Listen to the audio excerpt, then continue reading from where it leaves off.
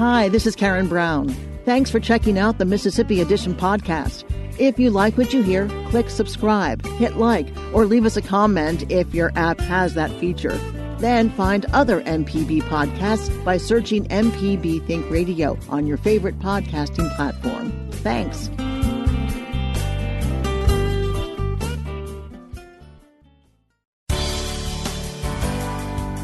Good morning. It's 8:30 on Friday, February 14th. I'm Karen Brown, and this is Mississippi Edition on MPB Think Radio. On today's show, the latest on the Pearl River flood threat with MEMA Director Greg Michel. And a lawsuit blocking a city buffer zone ordinance gets sent back to state court. Then a clergy group advocates for prison reform. Plus, the Forks of the Road in Natchez gets closer to national park status. That's all coming up. This is Mississippi Edition on MPB Think Radio.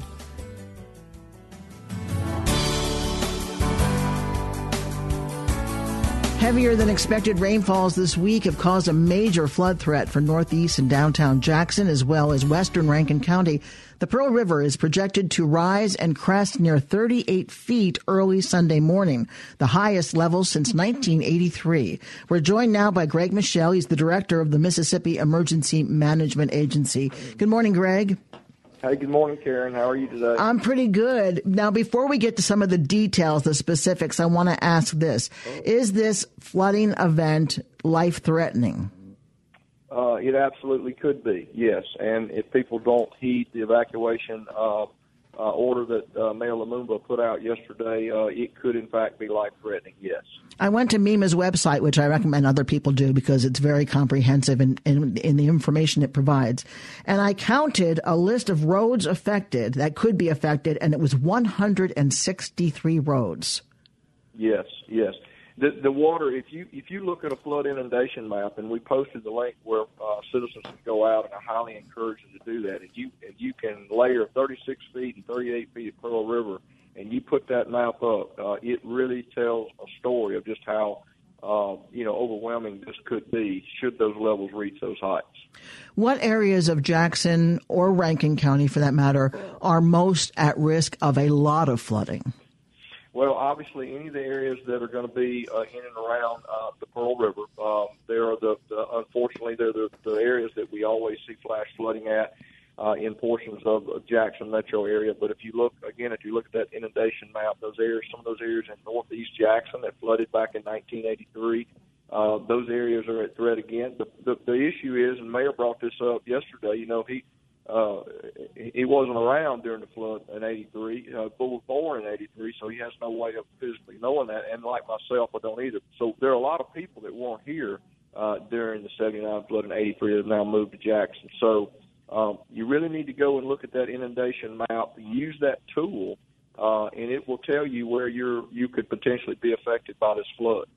Greg, I see that Interstate 55 and Interstate 20 sort of meet at a part very close to the Pearl River. Is there any chance that would be closed, that travelers will be affected in that way? Well, there's always a chance. I talked to Willie Huff last night with MDOT, and of course his folks are looking at everything. Now, based on our flood inundation maps that we have, that was one of the first things we did, and we met with Governor Reeves yesterday. Obviously, that was his concern. At 38 feet, we've got areas where the water is going to get very close to 55. We don't see any areas right now that if it reached 38 feet that it would affect Interstate 55 or other high-traffic areas. But again, there's been a lot of construction, on I-55. Anything you do will always affect the water flow, but we do not anticipate I-55 being breached by the river. And how can people find out if a road is closed? Well, we're going to continue to keep the MEMA website up to date. We'll be posting on social media.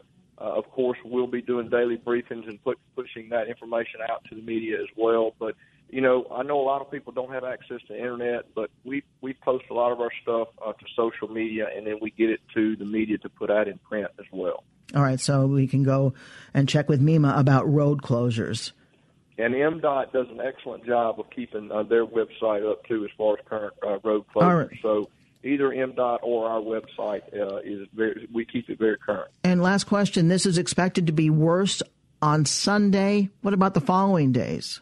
Yes, so we don't know right now about the following days. We have a call at 9 o'clock today. It really is a factor of the whole capacity in the reservoir. The team at the Ross Barnett Reservoir doing an excellent job of managing capacity and outflow. It really depends on the amount of rain we get next week. We'll know more today after the 9 o'clock call what the effects on Sunday are going to be. But certainly, depending on what rain we get next week, could have certainly a negative effect on what the river flows look like next week. So we just got to pay attention and watch it closely, and we will. Greg Michelle with MEMA. Thanks so much. Thank you, Karen. A lawsuit challenging a City of Jackson ordinance that places a buffer between protesters and the state's only abortion clinic will now be heard in state court. A lawsuit filed by the Mississippi Justice Institute challenges the ordinance, saying it violates their right to free speech under Mississippi's Constitution.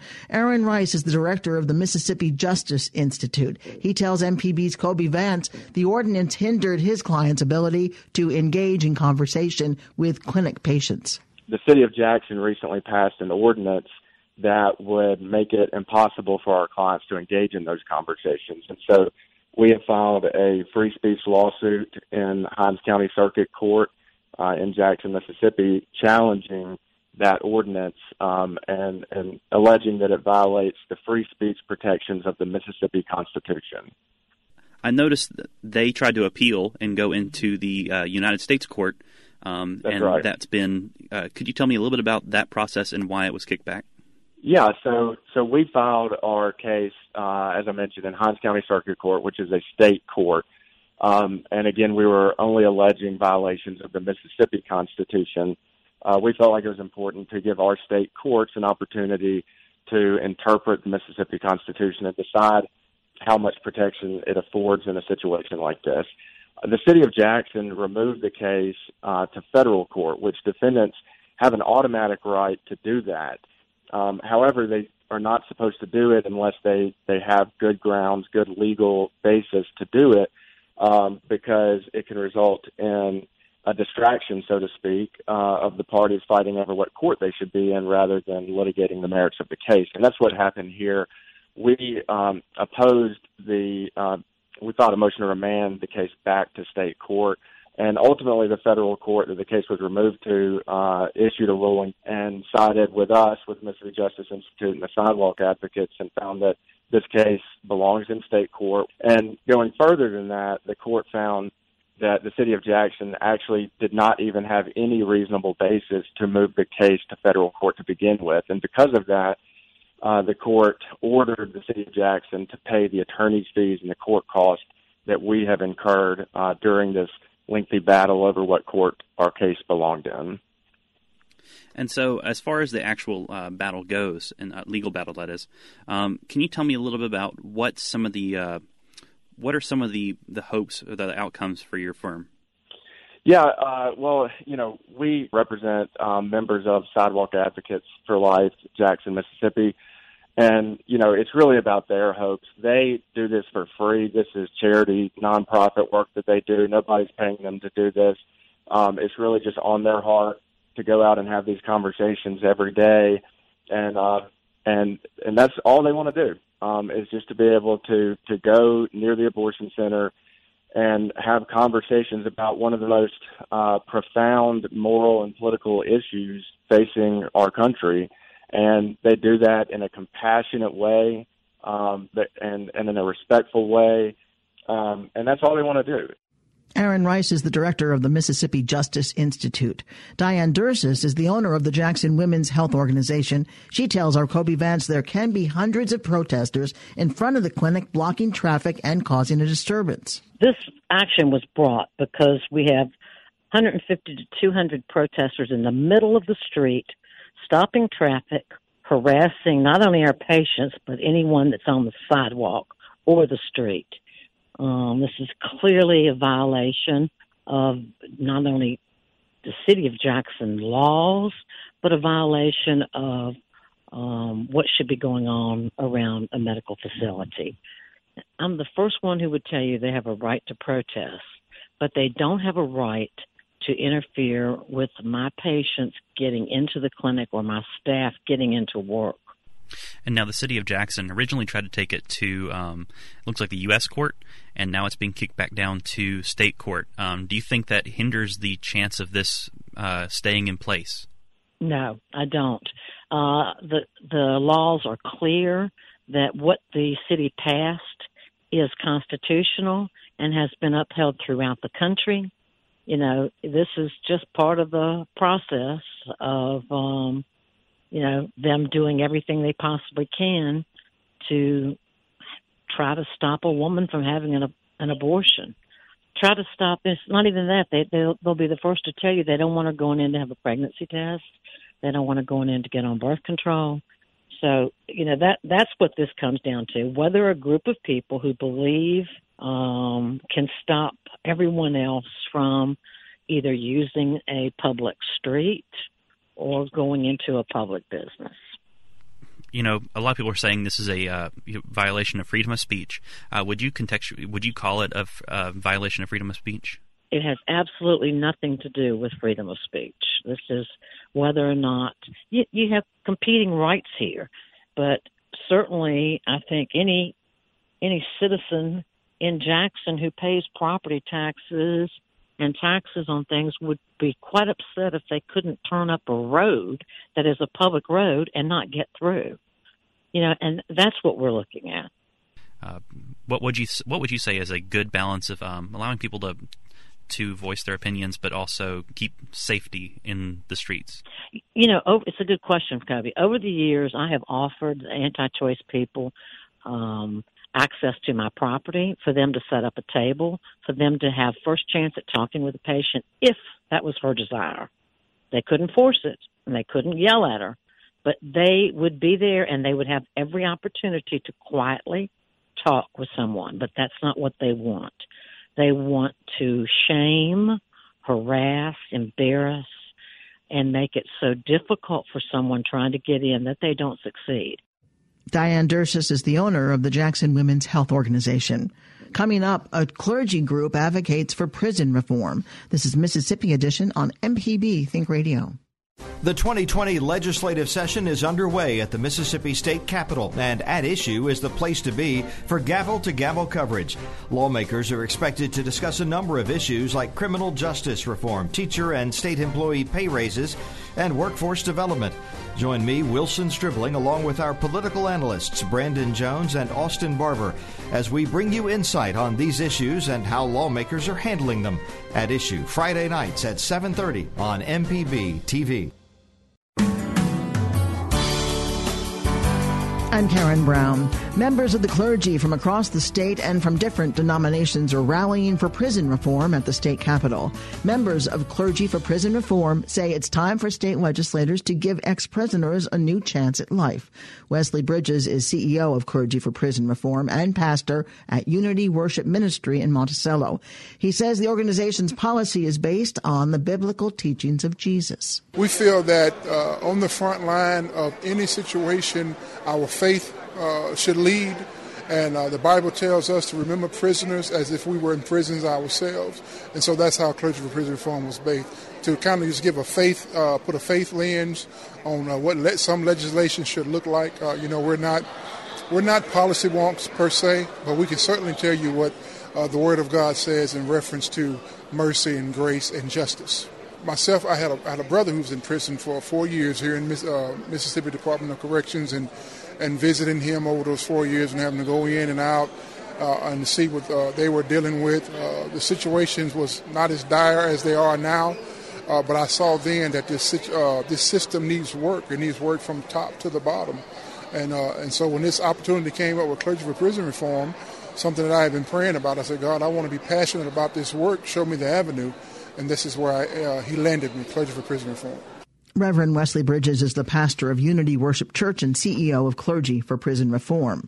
Anthony Witherspoon was convicted of manslaughter in 1992. Today, he has a doctorate degree, owns 2 successful businesses, and is the mayor of Magnolia.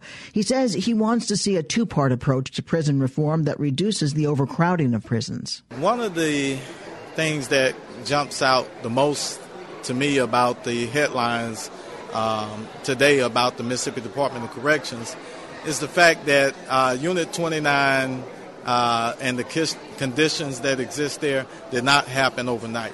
As I said, I'm formerly incarcerated. I did do time in Parchman.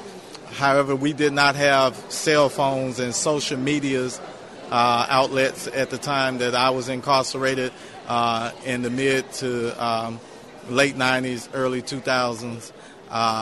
And so although cell phones are not permitted, I'm actually happy to see that they were able to utilize those cell phones to get the images out about the conditions that they were living in. And as you know, from those pictures, there's no way a unit such as 29 can get in that shape overnight. The safety issues have always existed. Underfunding the budget and lack of security issues have always existed. And I know that you can't put a spin on those pictures and on those videos that were captured on those cell phones. So today I'm hopeful that the inmates there, the people there that are serving time, will have some form of relief coming from the legislature, Mississippi legislature. However, I'm also concerned that we use a two-pronged approach. There is over-incarceration in our system. We are the third largest incarcerated state in the world, actually. And I think that if we approach this two-pronged, not only just reducing the population of inmates that we currently have, but also being proactive on the front end and coming up with real rehabilitation programs and reentry programs that give people a real chance of being a law-abiding, tax-paying, successful citizen. Anthony Witherspoon is the mayor of Magnolia.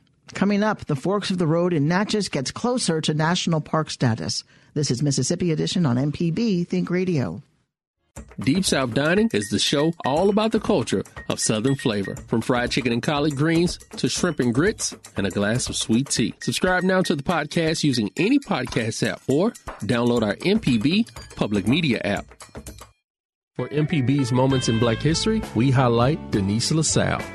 After finding her voice in the church of her childhood home of Belzona, she switched to R&B music and in 1971 created a #1 hit, Trapped by a Thing Called Love. But it was not until she signed with Jackson-based Malaco Records that she became known as the Queen of the Blues. In 2015, Denise LaSalle was even inducted into the R&B Music Hall of Fame. This has been MPB's Moments in Black History.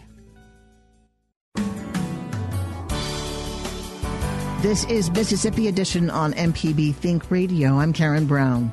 In 1995, Clifford M. Boxley was set to leave his hometown of Natchez for the African continent, where he planned to live out the rest of his life. But the history of his hometown called on him to stay, preserve, and reinterpret that complex history. 25 years later, Mr. Boxley is leading the charge to have the historic Forks of the Road attain national park status. He tells us more about his mission. And when I returned home to Natchez, I was much more alert in terms of African history, the presence of history, the use of history to explain the people's existence and presence and contribution.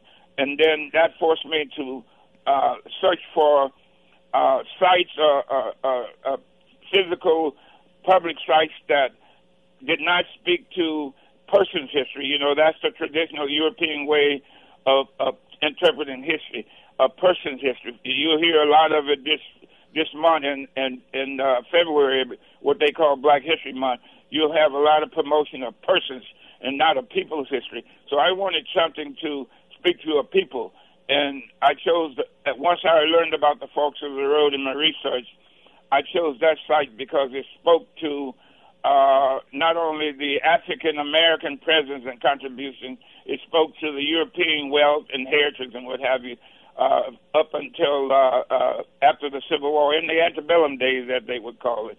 So I wanted something that would speak to a much broader purpose, and I chose the Forks of the Road as the equalizer. Can you tell us what the slave trail was, where it started, where it went, who was in it? So what we're talking about is after the United States Congress banned or made it supposedly illegal to continue to force bring Africans from African captivity for submission into enslavement. In the South, it became necessary in the southern states for the cotton and sugar kingdom to need a labor source. So what happened is America had the birth of what we call the domestic or internal, quote, slave trade, unquote. And this meant that the upper Old South states of Virginia, Maryland, the Carolinas, Kentucky, Missouri, Tennessee would then start, professional dealers would start capturing, ill-getting, or buying, however, hook or crook, capturing Africans or descendants who were already enslaved and force bringing them in captivity to markets in the Deep South and reselling them or selling them.